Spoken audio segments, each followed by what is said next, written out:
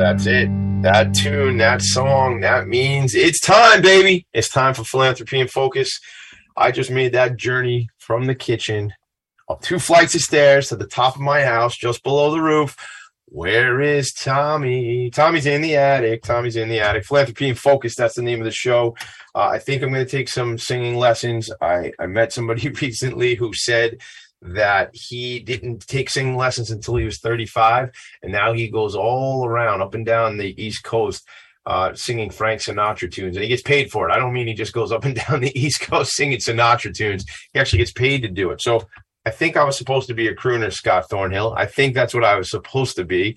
I think I was also supposed to be a game show host. So you know what? At 44 years old, man, I'm just getting warmed up. There's a lot more to do. So I might sing today. All right. So listen, this show is Philanthropy in Focus. If you've been with us for 80 some odd episodes, you know what I'm about. You know, I'm the nonprofit sector connector. You know, every single week, every single Friday morning, I'm going to bring you another leader of a very important nonprofit organization to do several things: to chat, to catch up, to connect, but really learn about this individual leader, learn about the organization, learn about the programs that the organization provides, and then how can we help? How can we be part of the solution? How can we be part of the impact that that organization is making? And we do that inside of a nice 60-minute window.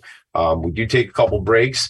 If you're checking us out, you can check us out on Facebook, Philanthropy in Focus on Facebook, and Focus is P-H-O-C-U-S. If you're not checking us out there and you're just listening, that's how you can check us out there. Or obviously, we're always streaming live on the audio at talkradio.nyc. With me today is Scott Thornhill. Scott, first, before we do the introduction and the bio, good morning. How are you, sir? Good morning, my friend. I'm doing well. I think you should be a crooning game show host. Wow, it would be like name this tune or name this croon. I think that's what it is. And I just sing, and then oh man, that would be either an absolute train wreck, or it would be the next American Idol. That's right. One of the two. One of the two. Look at that. We're just creating here. We're manifesting right here. That's right. Tommy in the attic. So Scott Thornhill is the director of public policy for Alpha Point, which is an organization I have been aware of for a number of years because they have a location out in Queens, and I do a lot of work, as many of you know, with the Queens Chamber of Commerce. My friends Brendan Levy and Tom Gretsch. In fact, Brendan is the actually last night on PBS. Scott was concert for George. Okay, George Harrison. After George passed away, they did a concert. It was pretty cool. I was watching. I texted my old man. I said, put on channel 13. It's pretty cool. My father loves when I call him my old man. He hates it, actually. But I texted him and I said, Dad, check out this. So I bring this up because Brendan Levy and I wrote the lyrics and the words. The lyrics he wrote the music. We've shared the lyrics on my theme song, which you haven't heard the lyrics part. You'll hear it after the break. But it was like a Lennon and McCartney kind of thing. So if it wasn't for Brendan, I might not have a theme song. But Brendan and Tom, I know you know these guys well. And they're always on the advocacy side. And especially when it comes to our nonprofits, They're good folks. They are. Maybe we'll talk about them a little bit. But, Scott and Alpha Point, we're going to get into the organization. It's an organization that provides empowerment, employment, and growth and development for people who are visually impaired or blind. And just to get up on my soapbox for a second, because why not? It's here in the attic. Let me step up on the soapbox. Okay, there it is. Here's the deal about this. I've been connected with organizations who do a lot of work in the intellectually and developmentally disabled space. I've been connected to that world since, I have a cousin, Linda, who passed away about 10 years ago. Linda passed, but Linda had special needs. And my aunt and my cousins founded the Lindy Lou Foundation, which I am on the board there, and I do some of the development work, some of the outreach work. Really what I get to do, Scott, is I get to go out and hand out the big checks, which is always nice. Nice. Kind of the best part of everything. And I noticed this, I don't know about your life, but I notice when I call somebody up and I tell them I have a check, they become my friend. They're like, it's a very good way to make friends. And I like to make friends. But I'll try to go back to what I was saying there. I mean, in reading about the organization again this morning, it reminded me a lot of Henry Viscardi's story and, the Viscardi Center, which is here on Long Island, and John Kemp, who's been on my show. But I just think there are certain folks who have always been on there on the advocacy side saying enough about what you cannot do. let's figure out what you can do. Let's accentuate what you're good at. And I don't make this, what I'm about to say, you might get a chuckle. People might chuckle out of it, but I don't really mean it that way. But there's a lot of things I suck at and don't have the ability to do. You might all who are listening might say singing is one of those things, but we're going to fix that. But there's a lot that I cannot do just from a difference of abilities. Right. Where I'm going, Scott, as it's probably obvious, is when we can accentuate what people are good at and give them the opportunity. I mean, two of the people who were very influential in the beginning of this organization over 100 years ago are Eugene Condi and Hayes Brooks, who were chiropractors and attorneys, leaders, business owners who happened to be blind. It wasn't stated that these are men who are blind who are unable to do things. So I maybe we could start. Let's start the conversation there, and because I think we set it up there where we can just talk through some of that. And I want to hear about you, your background in real estate, Sure. how you came to Alpha Point, and then obviously, as we talked about earlier, the programs and things like that. Sure. Absolutely. Yeah. I can jump right in if you'd like on that part. And just, I agree with you about the abilities part and what, we all want the same things, essentially, with some nuanced differences, right? Depending on where you live and maybe how you grew up or whatever. But as human beings, we all sort of want the same general things. We want to live a good life. We may want to, family-wise, raise children or whatever it might be, or traveling. We all sort of had the same desires. You want to live a good life. You want to be healthy. You want to do these things. And so someone who's blind is no different in that. And I can tell you some funny stories about how people who are blind are no different than people who are sighted. We try to do some of the same things, but it's in working with different boards and things throughout the years, there's a couple of different ways, whether it's an organization or it's an individual.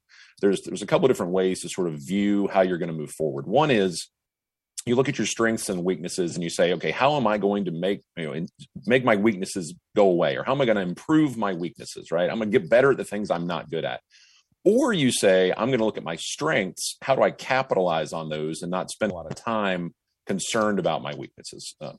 And so really in the field that we're in terms of working with people who are blind, as I am, it's really capitalizing on the strengths. And then you shore up the weaknesses where you have to make sure that someone is safe and those kinds of things. But you really do want to look at the abilities and then how you use those capabilities or that aptitude to then move someone forward, whether it be living on their own at home or it's working a job or it's transportation, whatever it might be. That's kind of the approach.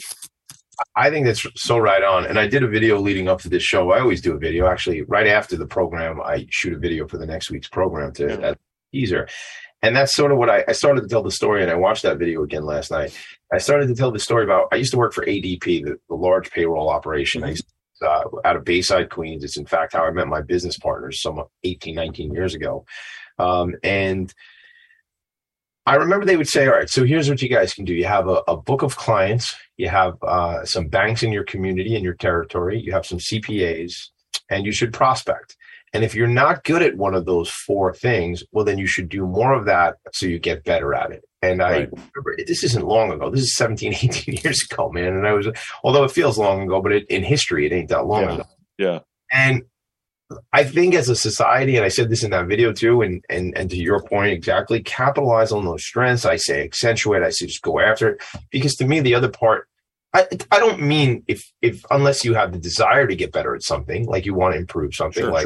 But if we get caught up on those weaknesses, man, what are we leaving on the table? We only can focus on so much at any given point, right? So that's the thing. So talk to me about that too. Well, I think we've all known someone who was in a job that didn't fit them, or they didn't fit the job, right? But they were in that job for one reason or another. Either they went after the job, thought it's what they wanted, or someone else, maybe in the organization, moved them into a particular job and their skill set and everything else. So then it's the prime example, sort of what do you do? If you're evaluating how the person is doing the job, right, then you're going to go, wow, they're not doing very well at this job. So where do we need to improve? How do they need to get better? What do we need to change? Or you say, wait a minute, the person is really good at these other three things. Why don't we sort of adapt the job or find a position for them where they can capitalize on those things? So for me, being blind, and I think people with disabilities across the board, really, in a lot of ways, Tommy, it's, and I did it too. That's how I know it's true. That rhymes and didn't mean for that to happen. But when I was younger and had sight, so just to kind of set the scene a little bit, I was diagnosed at the age of 8 with retinitis pigmentosa, RP for short. But thankfully, they do that for all of us, right? Shorten it to RP. So my mother and I were driving on a road, and there was a truck in front of us, and she asked me to read the word on the back of the truck, and I couldn't read the word on the truck, and I knew she was worried. Looking back on it, I know she must have been worried. It was a lettuce truck, and it had the word lettuce written across the back of the cab, in an area for them to hold lettuce. To this day, I don't feel the same about salads. Tom, frank about it. I wish it had said chicken wings or pizza or something. Then things may have been a lot different for me. But so I immediately went into going to see eye doctors and specialists and all of that. And so, but I was living with a secret, right? That I had this vision impairment, and it would only show up periodically to other people. Maybe when I was in the dark at night blindness or whatever. Well, then as I got older, at 15, they told me I'd be blind by 40. I try to overachieve, so I hit that around 36. But way to go, overachiever! Yeah, thank you. I strive for that. But really, and I've mentioned this to you previously, that there's a legal definition of blindness, which is different than a lot of disabilities. It's codified in law what blindness is, and so that's why you hear the term legally blind. The person is legally blind. Well, you're either blind or you're not, because it's the way the definition works. But there are degrees of vision that you can still have and be blind by definition. So I went through thinking a person who's blind can't do anything. I don't want to be that person. And it was this impending doom. Oh, so that was your youth was that you were. It was fear. It was tons of fear. It's all I can do anything at a point in my life. Yeah. Wow. I had a death sentence, in my opinion. Yeah. Right. I knew it was coming. It was a train rolling down the track that I could not stop. And I had no control at all over it. And so with that in mind, right, I tried to hide it. I pretended like it didn't exist. I would, just to be frank, I would lie if I had to, because my pride and my own protection, that's how desperate it would get. And so I would make up all kinds of reasons, right, not to tell someone. And looking back on it, it's easy to shake my head and say, oh man, that was foolish. You let pride get in the way. Just why in the world would you do that? It wasn't anything I did, right? It was a genetic thing. And so because of that, the way I looked at this, right, it was feared, and I tried to run away from it. And I did not want to embrace what was going to be happening to me. And so if I had done that, let's go down the if road. If I had done that, right, I may have gotten my skills sooner. I may have been better prepared. I may have done things to set myself up to live as a blind individual.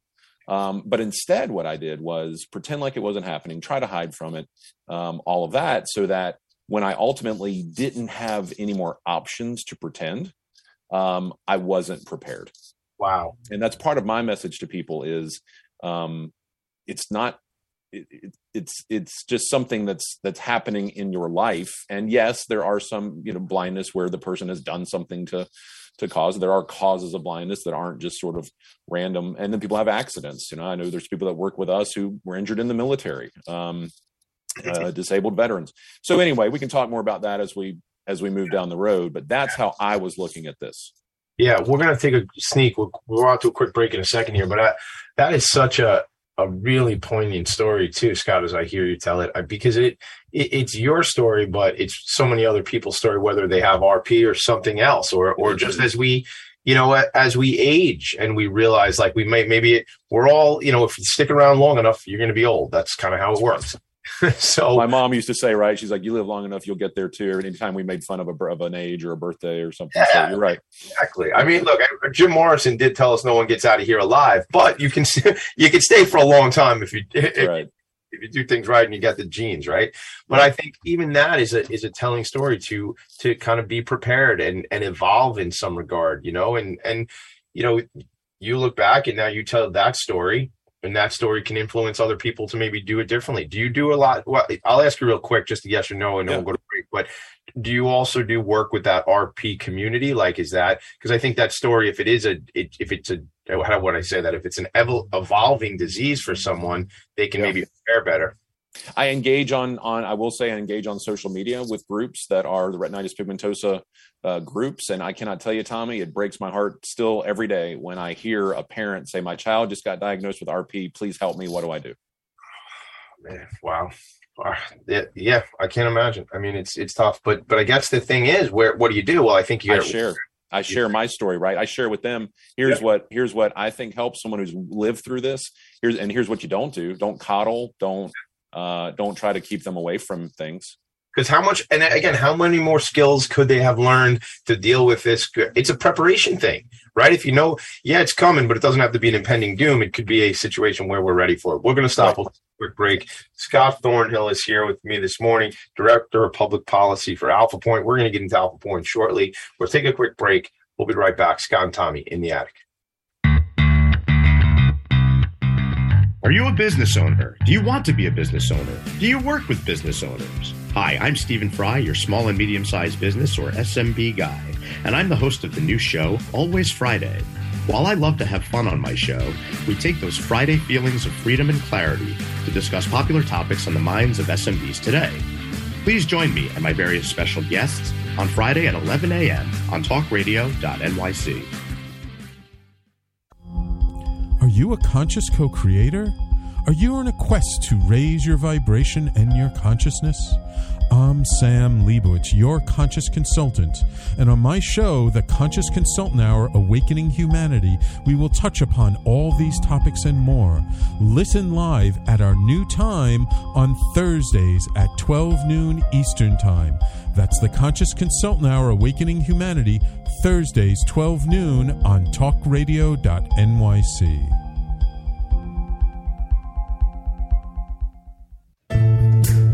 Are you on edge? Hey, we live in challenging, edgy times, so let's lean in. I'm Sandra Bargman, the host of The Edge of Every Day, which airs each Monday at 7 p.m. Eastern Time on talkradio.nyc. Tune in live with me and my friends and colleagues as we share stories and perspectives about pushing boundaries and exploring our rough edges. That's The Edge of Every Day on Mondays at 7 p.m. Eastern Time on talkradio.nyc. You're listening to Talk Radio NYC. Uplift, educate, empower.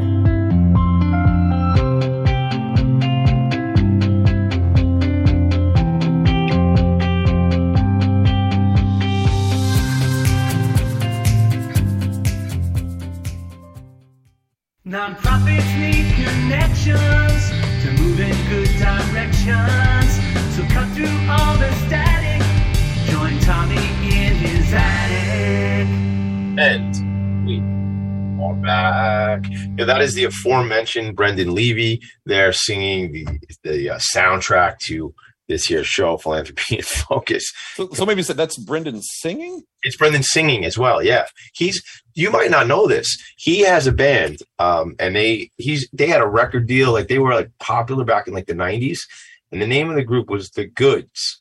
And as they are now older men, they now call themselves Damaged Goods. Wow. Nice. And I will tell you, Scott, when you're up here in New York, we'll go out when, if we can link up when he's playing, because they do shows maybe once a month or something like that. And they can rock. They're really fun. My friend, I like them out. Yeah, they're a good time. So, all right. So this organization, I'm reading right off of the notes, 400 employees, more than half of whom are blind. In other reading, I found 250 of the 400 employees of Alpha Point are blind or visually impaired. Founded in 1911. They have business divisions such as online office supply retailing, plastic injection molding manufacturing. I know there was janitorial products that were being made. There was, oh God, why can't I think of when somebody gets hurt in the military? Tourniquets. Thank you. Tourniquets.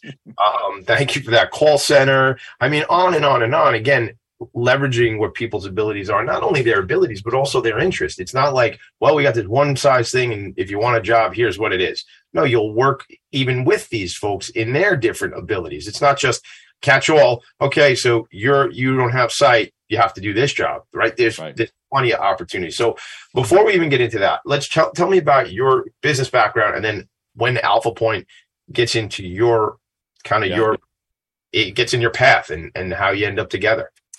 So, as I was talking about before, sort of my journey with blindness, as I got into my mid to late 20s, I was married and still am, but we got married, and life's kind of moving on, and I'm figuring out jobs, and I graduated from college, so I was figuring out jobs and bounced around a bit, and but I was losing my vision. It was obvious that it was getting worse, and I was trying to figure out how to do things.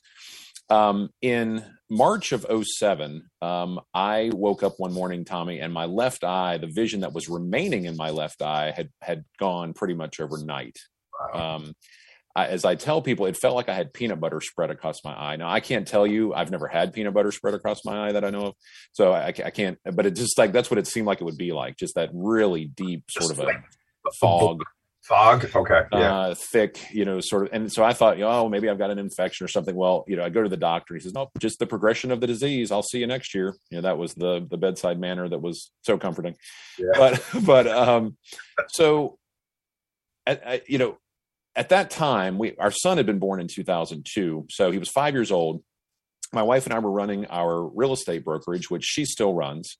And we ran that together for 13, 14 years. And then she's been running it by herself the last 4 years that I've been with Alpha Point. But our 5-year-old son was reading real estate contracts, Tommy, which helped his vocabulary and his reading ability quite a bit. But it really wasn't a great plan moving forward. Hold on. I have to call a timeout, because I'm at a point in my life when I'm not sure I'm clear on what's going on. I just got to throw a flag. Sure. So was he reading them because you did not have the ability, and he was reading the contracts for you? Somebody would send something in, and so on my computer I could use reverse high contrast, so I'd have a black background with white or yellow writing, right? That's a technique that we use with people with vision impairments to help read computers.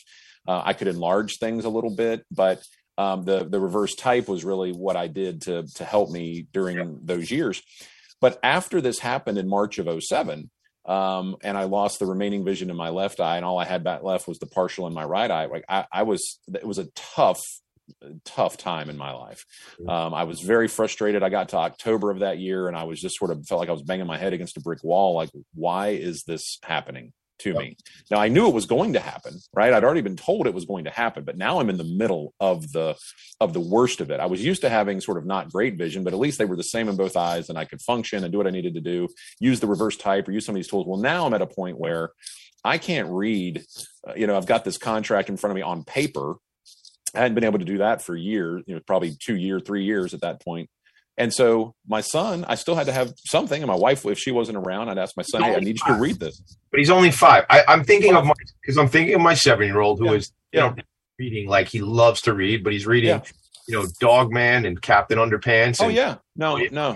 That game, and he's reading on the couch next to me, but this is not real estate contracts. No. Wherewithal, heretofore. I say he's the only 5-year-old that used wherewithal and heretofores and thereupons, but he would, he didn't like it. Don't get me wrong, it wasn't like he enjoyed it, but I said, hey, Will, I need you to read it, and so, but in October of that year, I really had a crossroad. I just was so frustrated and just was angry. And in August, I had gone to visit a friend of mine in another state. So I flew, and my wife had been asking me to get a cane. She's like, you really need to get a cane. You really need to get a cane. And I said, I'm not, I don't need a cane. And then finally, we're on our way to the airport, and I could tell she was a little frustrated with me or not happy with me. And I said, what's wrong? She said, well, you never called about that cane, did you? And I said, well, of course I did. I knew how important it was to you. And she said, well, when did you call? And I said, about half an hour ago. Because I knew there was no chance they could get me a cane before I went on this flight. And I was embarrassed. Look, again, looking back on it, it was foolish, but I saw the cane as the scarlet letter, for those who remember the scarlet letter, right? I saw this as the sign that something was wrong with me, as the sign to everyone around me that I was less than. And so I didn't want that. Yeah. I didn't want, a symbol that and finally she said, look, if you don't care about yourself, at least care about the people around you who don't know you can't see them. Right. Yeah. Right. And I'm a big guy, Tommy. Yeah, I know. We've met. We have. So, there's no warning. Then there's sort of that this guy coming down the lane here can't see me. And I played football in college and all that, and so I was, I believe me, I decked a few folks through the years. I'm not proud of it, but I took a few people out.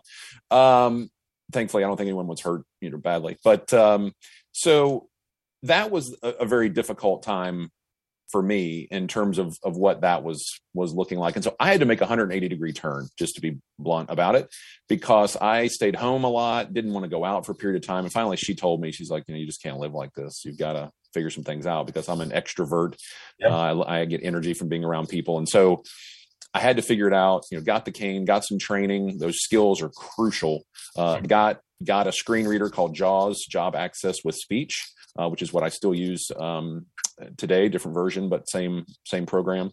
Reads everything on my computer to me. So that's when my world started to change, was when I embraced what was going on, and I couldn't control it, but I could control my reaction to it. We've all heard that probably 1,000 times. Couldn't control what was happening, but I could control my reaction to it. So getting the skills, I had to do a 180-degree turn where I was willing to be out with a cane, navigating by myself. I couldn't tell that people were staring at me. That's the good part about not, my son could tell, and it really bothered him, and he would just stare back, and he's a big guy too. And I said, look, just don't, just let it roll off you, because it's just because people aren't used to being around someone who's blind. So we worked through that. And then I started doing some public speaking in our real estate. There aren't a lot of blind real estate brokers, Tommy. So blind people who want to buy homes, though, too. So there are, right? So doesn't that build rapport? Not to say that you're in that business anymore, but it's some level of connection, right? It does. And of course, it's, it would be a niche situation. And we did have that opportunity a few times. But what I had done before that was I memorized everything, right? So that when I sat down with a client, I didn't have to read what was in front of me. I already had it memorized, and I would just spout it out to them. But we got to the point where we all enjoy a good inspirational story. We hear them a lot of times during prom season or something, and it can be a little offensive at times, but it's sort of the disabled young lady is asked out by the star football player. We all sort of enjoy these stories, and isn't that heartwarming and all of that. So I went through a period where it was that sort of motivational, right? It's this blind real estate broker. I spoke at the national convention for our real estate brokerage, or for the company that we were affiliated with. Did some speaking engagements, quite a few, actually, different places around, and did some training for other real estate agents. And it was amazing that the blind real estate broker could do the training. And I'm proud of those things, Tommy. I'm not belittling them, but it wasn't ultimately sort of how I was going to move forward. It was more about this, just sort of inspirational, motivational, but for me, long term, I didn't necessarily want to. Right. Was it like a novel thing for? It was sort of like, wow. And, we're so amazed. And again, I'm thankful for those opportunities and what I learned during that time, but I had to learn how to live with blindness, and not just sort of the, you can memorize these things. It's hard to do that as you get older and things change. So the skill development became crucial, but I had someone during that process, and this is where I really think a lot of times things are fall into place outside of our knowledge of them falling into place around us. I was speaking to a local group, and they asked me if I'd be willing to serve on a board. And I said I would think about it, because I was on a couple of other boards. And so I ended up serving on a board of an organization that worked with people who were blind. And so here I am, a board member of this place, right? The only blind board member of an organization focused on helping people who are blind. And so I got to know the employees, I got to know the other board members, I got to know the leadership, and the leadership of that organization encouraged me, saying, hey, you could really make a difference for other people who were blind, who didn't have the foundation, didn't have the family support, didn't have, because Tommy, that's a lot of this is I was blessed with a family that was supportive, education system where I was able to get what I needed, those kinds of things growing up, sit closer to the board or get someone to help you take note. But see, I tried to avoid any recognition. I'd sit closer to the board, but I didn't want anybody helping me, because then everybody else around me would know something was wrong. Right. But as I realized that other people didn't have those same advantages, I started to feel like I want to change something. I want to help level the playing field. I want to get involved on a different level. And I ended up getting involved with the National Industries for the Blind and meeting people at conferences. And as time went by, and I realized that's the direction I want to go. I was thankful to have some conversations with the folks from Alpha Point and was offered an opportunity to come on board with Alpha Point. All right, so let's pause it right there, because I love where we're at. So we're taking a quick break.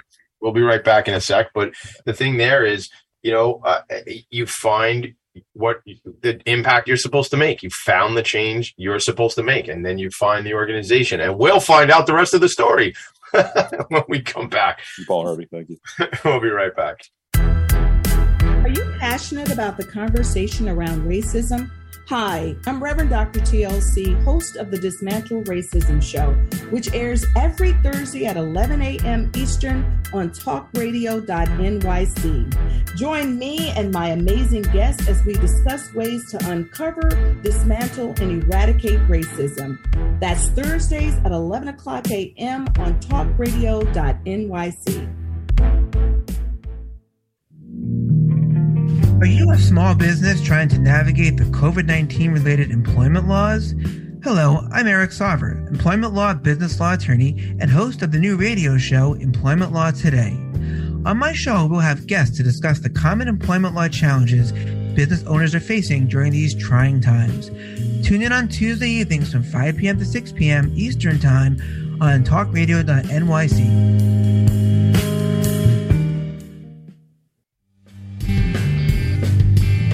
Hey everybody, it's Tommy D, the Nonprofit Sector Connector, coming at you from my attic. Each week here on talkradio.nyc, I host the program Philanthropy in Focus. Nonprofits impact us each and every day, and it's my focus to help them amplify their message and tell their story. Listen each week at 10 a.m. Eastern Standard Time until 11 a.m. Eastern Standard Time, right here on talkradio.nyc. You're listening to Talk Radio NYC at www.talkradio.nyc. Now broadcasting 24 hours a day.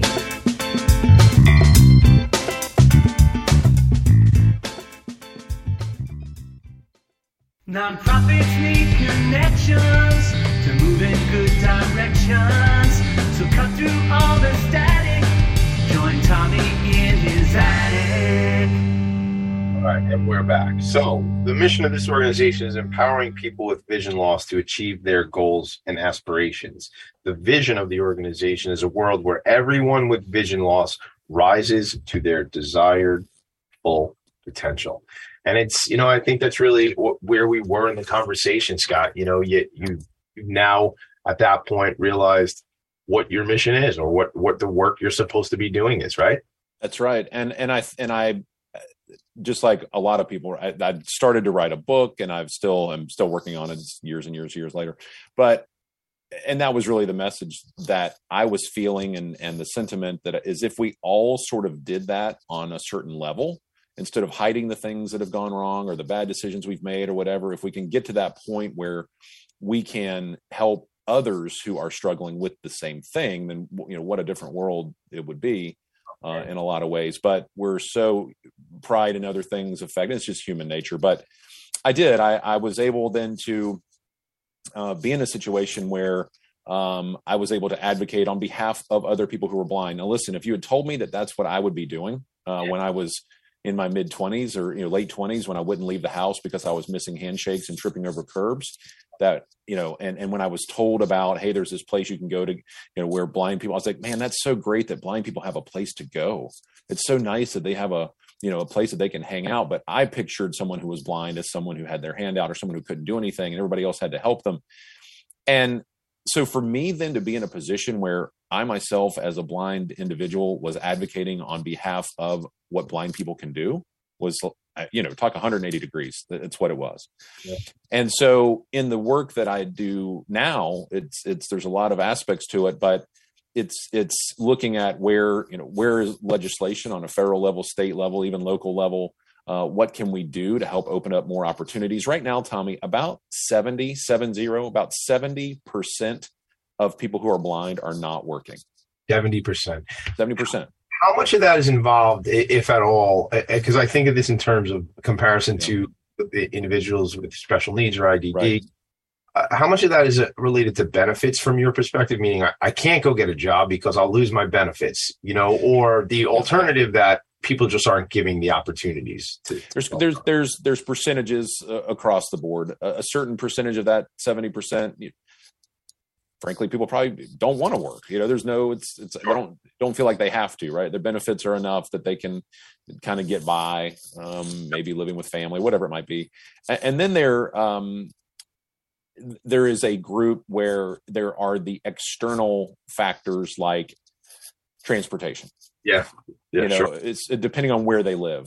New York City, different story than some of the maybe a more rural area, whatever it is. Yeah. So that's why you end up having actually a number of people who are visually impaired or blind who do want to work and be involved. Do move to larger cities, and there's public transportation and all those sorts of things. But I mean, we could talk about that all day as well, right? Accessibility of sure. MTA accessibility and all those. That's a whole nother discussion. And that is part of the work that I do. Also, is sort of partnering and where those things pop up and Alpha Point. Being an advocate on behalf of our employees, but also on behalf of just the larger blind, visually impaired population. But there are a number of factors involved, and it's something, frankly, that we struggle with sometimes. Sort of is locating individuals, and once people have gotten so demoralized about what they think is possible or available, or they've been told so many times you can't do that, or don't even try to do that, or why are you trying to do something like that, they quit trying to do that or anything like that, which would be working or doing things on their own. And we hear these stories all the time from people who come to us for services or people who come to us for a job, about how they had been working somewhere and it didn't work out. The employer didn't understand, or they didn't have the skills that they needed. So for example, in our Richmond Hill, Queens facility, we have an activities of daily living apartment, a simulated apartment. So what that is, there's a kitchen essentially there, that we can work with clients on how do you prepare a meal for yourself? Because we talk about employment, right? That's the goal of like the federal government and a lot of state governments, is vocational outcomes. They want that individual to have that's the goal. But number one, not everybody is going to work. But number two, to hold down a job, and I think we all know this, but we take it for granted. To hold down a job, you got to be able to feed yourself. You got to be able to take care of hygiene. You got to be able to take care of your clothing. I mean, basic things of life that we do take for granted. But for someone who's blind, who may be living on their own, and maybe they stayed with their family until they were older, there's all different kinds of scenarios. But we work with the foundational sort of building blocks that then help that individual be successful in a job. As I like to say, we meet people where they are, and they help them. We help them get where they want to go. So we meet them where they are, and that can be any different kind of place. They may have just left a job because they were losing their vision and they didn't know what to do and they're scared. So maybe we're helping them get back to their old job or get back in the same field they were working in, but just now with assistive technology and some orientation and mobility, which is using your cane and getting around, or a guide dog in certain cases. So we do that. And then we have people that come to us who have never worked. Maybe they're in their mid-30s and they've never had a job.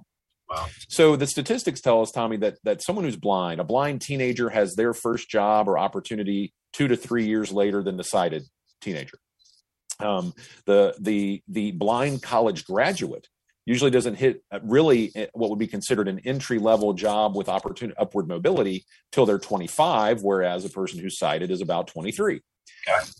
And so institutionally, sort of along the spectrum or along the continuum of our lives, people who are blind are behind. People with disabilities in general are behind. So you keep moving that, and you say, okay, Department of Labor tells us that people with disabilities at every education level are employed at a lower percentage than non-disabled people at the same education level. So back to your question, is that about benefits? So certainly people have to manage the benefits, because depending on the type of job the person has, right, the pay may not be enough that it offsets the benefits. And now you're making too much money, you're going to lose your benefits, right? So you have to make a decision. You're making too much to and you lose the benefits, but not enough that it's like enough advancement because you lost. Yes. Right. Yeah. So when we talk about policy on a federal level, we're talking about what we call the earnings cliff or the cash cliff with SSDI through Social Security Disability. So instead of sort of having just a cutoff point or even a very short transitional period, let's make that transitional period a little bit longer let the person sort of get acclimated to this new budget or this new income level or whatever it is. Because certainly people who are blind, Tommy, sometimes literally will turn down a promotion in their job because it's going to negatively affect them financially. See, if they lose their benefit. Policymakers, let's listen up. If you're like, this is a lot of what your work is, right? It is. It's part of it. It's part of it, and it's silly though. That's a silly situation. Like how it's a tough one. They're improving their situation, and now we're gonna punish them and take away this thing that was a lifeline, for lack of a better word, but something that supported them structurally, and you take that away. And I'm going to be quiet and listen to you because you know what. Well, no, you're right, and but it is a tough one because nobody seems to really have the solution, and so it gets talked about, but it never really gets addressed in the way that we would that we really think it should be, and that's just one of the factors, right? There's the transportation aspect that I mentioned. There's that education piece where it can be more challenging for someone who is disabled, blind, to get education in the same way or in the same time frame.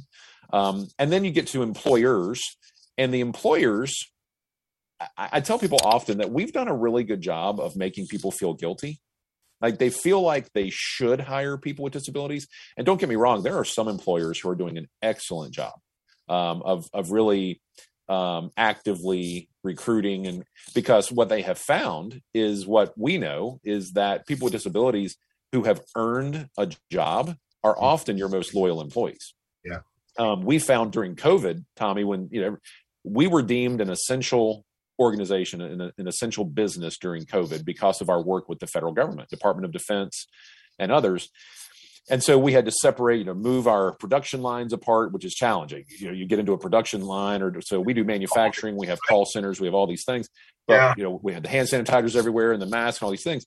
But what we were having to do was continue to operate. And we found that our blind employees were coming to work at a higher percentage than our sighted employees. And even with extended commutes. Yeah, sorry, I cut off the commutes piece there. But so they even more challenged to get there. And they were showing what do you think the psychology is there? I think the psychology is what I say is once you've earned that opportunity, you're not going to let it go easy, right? You're not going to let that go because another statistic, just to throw another one at you for the fun of it, because we just love statistics, is about 85% of people with a disability who lose their job do not get another one. 85%. So, and part of that can be, right, that they that disabilities happen when people are older, right? So maybe the individual is closer to retirement. They just decide not to work. That's a part of it. Yeah. But it's also because once you've been in a job and you get acclimated to it and the people know you and they know your abilities, but let's say the business has a downturn and you lose your job due to no fault of your own or whatever. Well, now you're going to go through that entire process again and yourself all over again. Prove yourself all over again. Yeah. And look, it's just like in the non-disabled or able-bodied community, whatever you want to call it. People, not everybody's a CEO, right? Yeah. Not everybody's a manager. I mean, it's the same way in the disabled community. So we meet people again where they are. And if that is with very, very little skill, and maybe it's an aptitude issue, and maybe they do need to go back to school, and vocational rehabilitation agencies in the states can help with that. We can help young people that are transitioning to a job or transitioning into college. So it's really trying to support at these bottleneck points that we find, which is we work with teenagers to help them get that first work experience through a program that we have. Then we work with those that are going to go to college with that first semester of college, getting connected with the Disability Resource Office on campus, wherever that might be. And then we work with people then that are coming out of college or that never went to college, but now they're looking for a job, right? Mm-hmm. We have entry-level type jobs that don't require a whole lot of skill, but that person can learn and grow. And then we have higher level jobs, for example, our 508 compliance, which is digital accessibility. If you've heard that recently talked about, that's helping companies and government entities and all that make sure that their websites and their programs are accessible to people with disabilities. And so that's become a great part of something that we can do for people who have, higher level skills as well. Yeah, I want to, there's a whole program at the Viscardi School, the Viscardi Center out here in Long Island.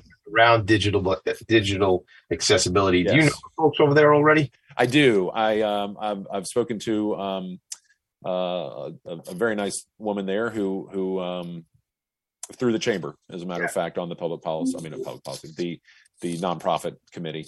And so, yes, we had a great conversation about digital accessibility and what they're doing there. And we're doing similar work, and we were actually getting connected to see what more we can do. Awesome. All right. Well, that's good. When you're up here, maybe we'll go out and visit them, because they're a great relationship with them. You're planning a busy time for me. Yeah, man. Listen, you know what? Again, only if there's value in it. I don't want to just take you on a tour. Yeah, man. Value in it, man. We could just sit around and eat those chicken wings you were talking about. That'd be fun hanging out with you, because everybody knows you. So it's fun. There's a few people that I know. I think there's a couple more I don't know yet, so I'm hoping to meet more. All right. So what we're going to do, first of all, this is a great conversation. I hope it's good for you too, Scott, because I think we're getting a lot of knowledge. When we come back, it'll be our final session together. And when we finish, I don't want to leave anything, or I do want to leave everything out on the field. I don't leave any stone unturned. So we come back. Tell me about things that are coming up for the organization. Okay. If legislation, if you need us to reach out to our legislators for calls and different things to support what's going on. If there's an event coming up, a fundraising event, whatever you want to let us know about Alpha Point, we come back. All right. Awesome. Thank you. Cool. We'll be right back. This is Philanthropy in Focus. Hey, everybody, it's Tommy D, the nonprofit sector connector, coming at you from my attic. Each week here on talkradio.nyc, I host the program Philanthropy in Focus. Nonprofits impact us each and every day, and it's my focus to help them amplify their message and tell their story. Listen each week at 10 a.m. Eastern Standard Time until 11 a.m. Eastern Standard Time, right here on talkradio.nyc. In a post-COVID world, you may have many unanswered questions regarding your health. Are you looking to live a healthier lifestyle? Do you have a desire to learn more about mental health and enhance your quality of life? Or do you just want to participate in self-understanding and awareness? I'm Frank R. Harrison, host of Frank About Health, and each Thursday, I will tackle these questions and work to enlighten you. Tune in every Thursday at 5 p.m. on talkradio.nyc, and I will be frank about health to advocate for all of us.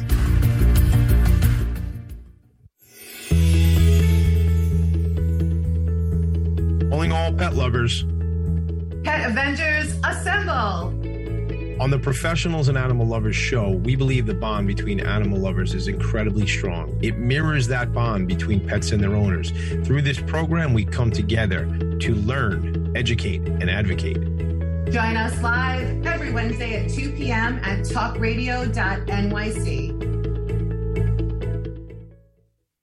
You're listening to Talk Radio NYC at www.talkradio.nyc. Now broadcasting 24 hours a day.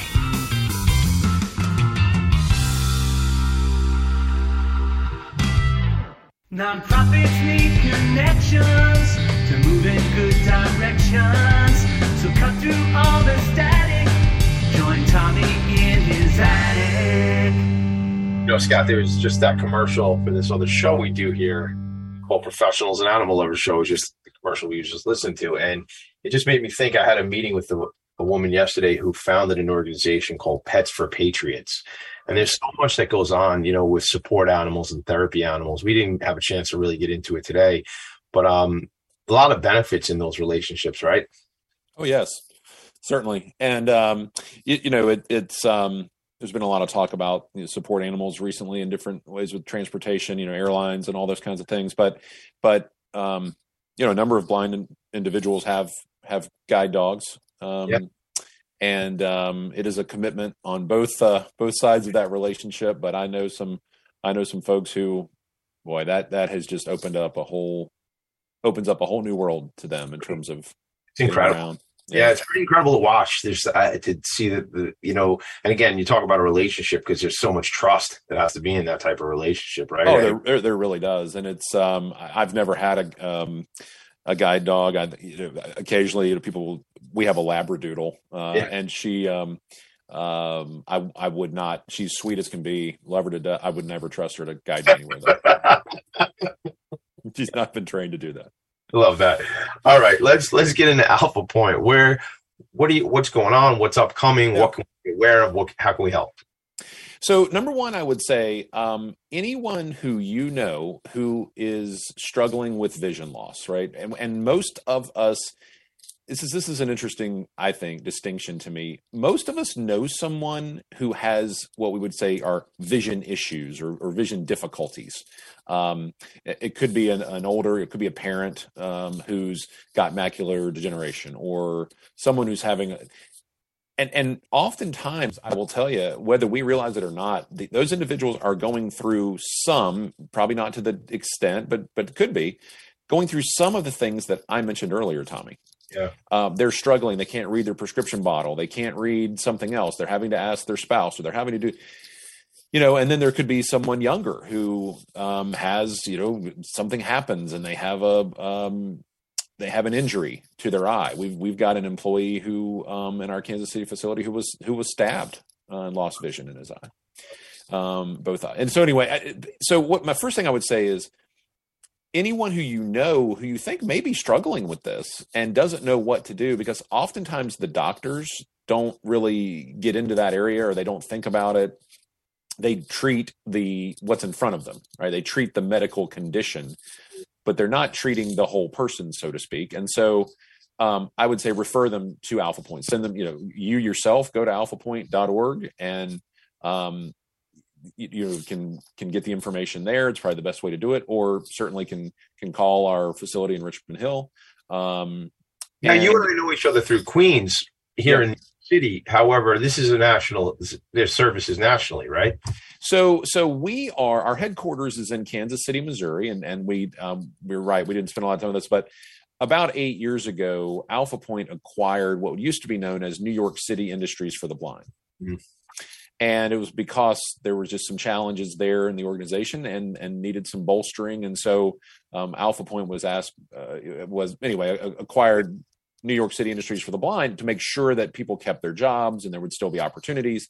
And then just not long after that, we moved from our former location in Borough Park in Brooklyn to Queens. So we have a large facility on 123rd Street off Jamaica Avenue in Richmond Hill. And everybody who wanted to keep their job and work did. It was kind of funny, actually. Some people had a shorter commute time in our Queens, even though they lived in Brooklyn. It took less time for them to get to our Queens location than it did our Brooklyn location. But so there's a lot of connection that people can have with family members, friends who may be struggling. I often have someone come up to me or call me or something. They say, "Hey, this buddy of mine has been having some trouble. What can he do?" Right? Well, I'm not the expert on the sort of the low vision piece or that. So I will refer them to our people who are the experts on that and get them, they'll get in for an appointment, or they'll kind of start the process. And then what's done is an assessment is done, like a low vision assessment. And low vision is sort of like, you've got vision left. That's why we say we serve people who are visually impaired, or blind.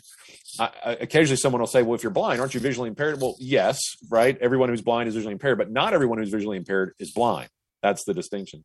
Yeah. And so that's the first thing. Be aware and alert about that, because you might catch someone, help them get the services they need before they're willing to even admit it or deal with it. Right. And you may save them some heartache of time where they could have been getting a solution that they didn't even know existed. Right.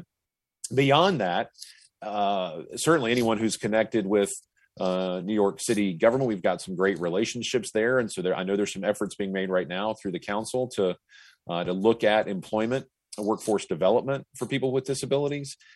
Again, you have a large number of people on the sidelines who are not working, and some of them are very qualified to help companies. So during a time when companies can be struggling to find people to do certain jobs or whatever, there may be a talent pool that they really haven't thought about that they could tap into.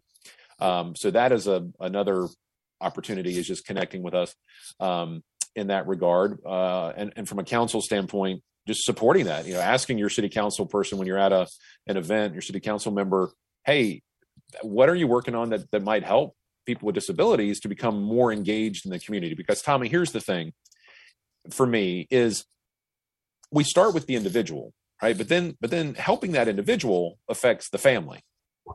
And then the family gets strengthened, more families get strengthened, and now the community, the fabric of the community is strengthened.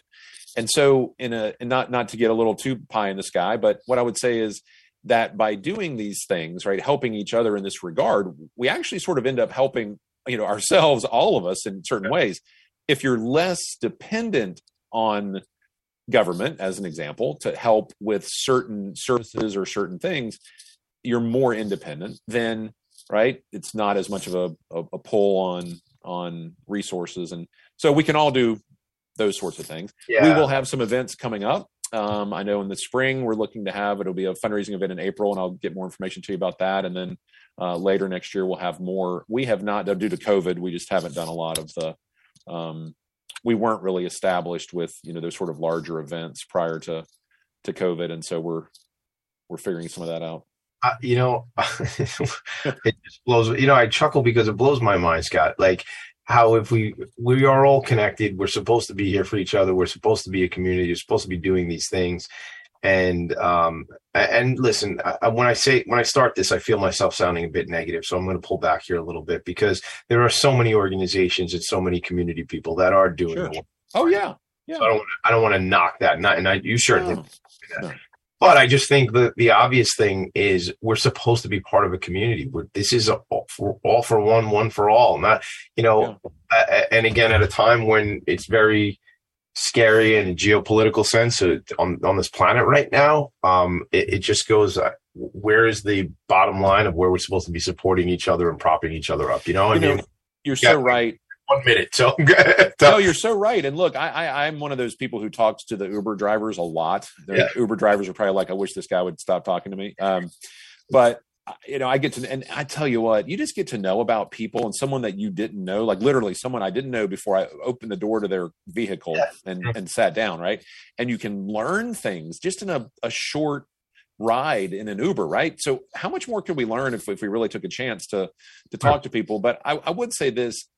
We send kids to camp. We have blind kids that are going to camp, that are doing things like throwing axes, right? We want these blind youth to have the experiences that sighted kids are having, because once they realize they can do these things and they don't have to be afraid, and their parents are a lot of times the ones that are holding them back because the parents are afraid, and rightfully so. They're worried about, how is my child going to do without me?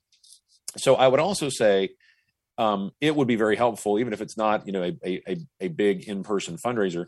You ask how people get help. I'll just tell you, if they go to alphapoint.org, and Alpha Point with an E, ALPHAPOINTE.org, we would love to have a donation in the name of someone who's visually impaired, or someone who a family member who's passed away, or whoever it might be, because that donation of $50 or $100, whatever it might be, helps send a kid to camp. It helps us buy a cane for someone who's hasn't been out of their house in 3 years, or whatever it might be. That allows that individual to now feel differently about themselves, and the snowball can start to roll in a positive direction instead of the negative direction that it may have been for years prior. It's a beautiful thing you just said. I don't really have any more to add to it. We are out of time. I've learned so much from hanging with you today, Scott. I know anybody listening has learned a lot. alphapoint.org. It's all over Facebook. ALPHAPOINTE.org. Scott, I'm glad you're my buddy. Thanks for being here. Thanks for investing the time with me today. Everybody, make it a great day. I'll talk to you, my friend. Take care, Scott.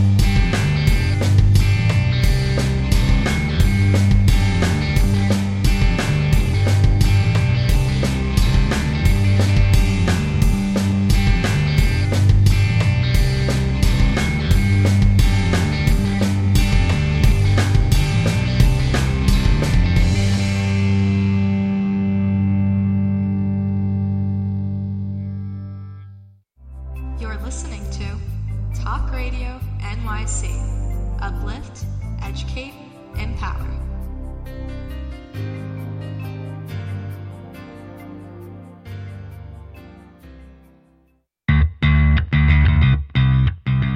Are you a business owner? Do you want to be a business owner? Do you work with business owners? Hi, I'm Stephen Fry, your small and medium-sized business, or SMB guy, and I'm the host of the new show, Always Friday. While I love to have fun on my show, we take those Friday feelings of freedom and clarity to discuss popular topics on the minds of SMBs today. Please join me and my various special guests on Friday at 11 a.m. on talkradio.nyc.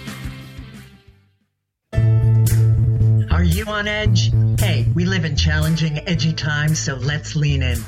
I'm Sandra Bargman, the host of The Edge of Every Day, which airs each Monday at 7 p.m. Eastern Time on talkradio.nyc. Tune in live with me and my friends and colleagues as we share stories and perspectives about pushing boundaries and exploring our rough edges. That's The Edge of Every Day on Mondays at 7 p.m. Eastern Time on talkradio.nyc.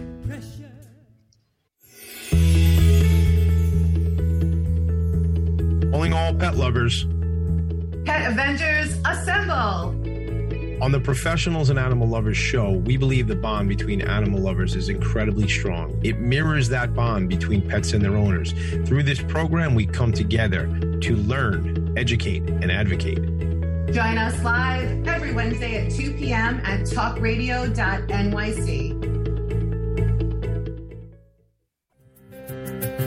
In a post-COVID world, you may have many unanswered questions regarding your health. Are you looking to live a healthier lifestyle? Do you have a desire to learn more about mental health and enhance your quality of life? Or do you just want to participate in self-understanding and awareness? I'm Frank R. Harrison, host of Frank About Health, and each Thursday, I will tackle these questions and work to enlighten you. Tune in every Thursday at 5 p.m. on talkradio.nyc, and I will be Frank About Health to advocate for all of us. Passionate about the conversation around racism? Hi, I'm Reverend Dr. TLC, host of the Dismantle Racism Show, which airs every Thursday at 11 a.m. Eastern on talkradio.nyc. Join me and my amazing guests as we discuss ways to uncover, dismantle, and eradicate racism. That's Thursdays at 11 o'clock a.m. on talkradio.nyc. You're listening to Talk Radio NYC. Uplift, educate, empower.